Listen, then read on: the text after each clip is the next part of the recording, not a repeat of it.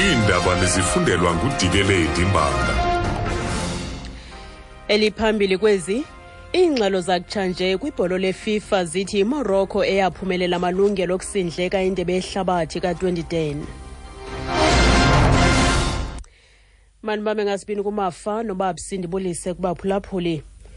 Iingxelo zakutsha nje kwibholo leFIFA zithi yiMorocco eyaphumelela amalungelo okusingatha indebe yehlabathi ka-2010 nangona ilizwe loMzantsi Afrika labhengezwa njengeliphumeleleyo nje. Iphephandaba laseBritane iThe Independent libike ukuba ividiyo eyimfihlo ibonisa owayililungu lekomiti yesigqeba seFIFA ngelo xesha uIsmail Bamji ethetha ngokuphumelela kweMorocco kwintatheli eyayizifihlile ukuba yenza lo msebenzi. Kuthiwa le vidiyo yanikezelwa kwiFIFA kwiminyaka emihlanu edlulayo. Abasemagunyeni eMelika bathi ilizwe loMzantsi Afrika laphumelela amalungelo okusindleka lendebe yehlabathi ka-2010 emva kokwenziwa kwenhlawulo ye-120 million yerandi.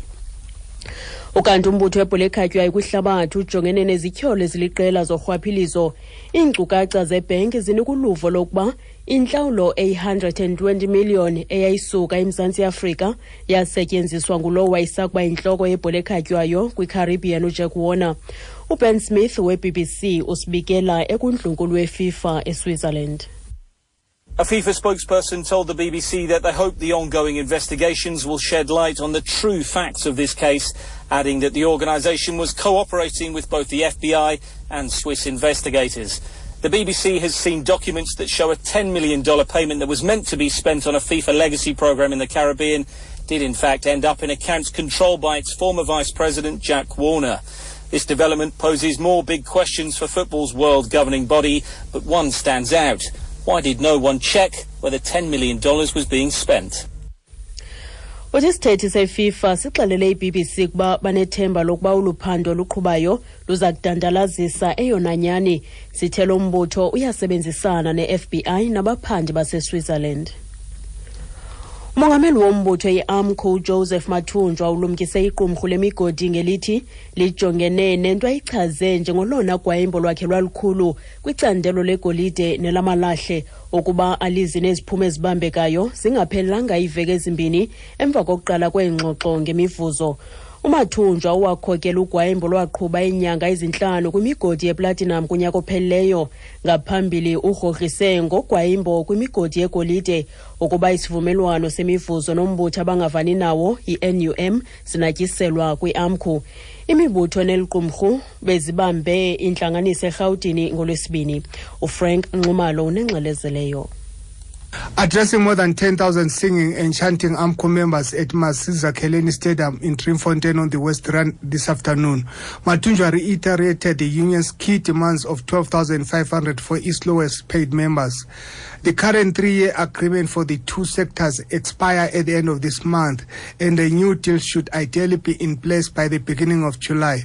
However, mining analysts are predicting protracted strokes as AMCO's rival, the NUM, have tabled demands of more than 80% for its lowest paid members in the context of depressed global commodity prices. Frank Nxumalo, SABC News, Johannesburg.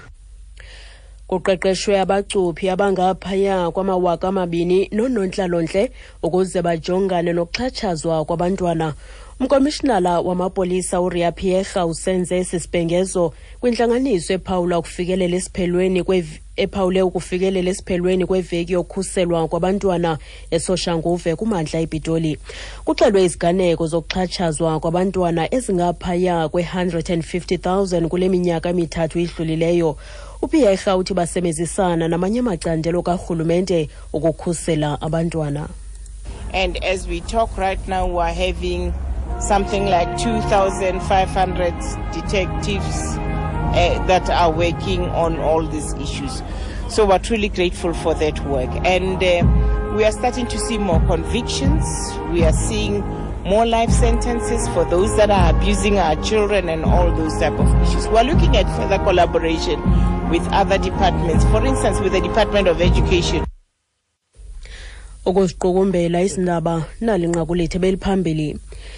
Iingxelo zakutshanje kwibholo leFIFA zithi yiMorocco eyaphumelela amalungelo okusingatha indebe yehlabathi ka-2010 nangona ilizwe loMzantsi Afrika labhengezwa njengeliphumeleleyo nje. Ngelo nqaku masizibambe apho izale yure. Phulaphula indaba ezilandelayo ngentsimbi yesibhozo kwiindaba zomhlobo yenene FM ndinguDikeleti Mbanga.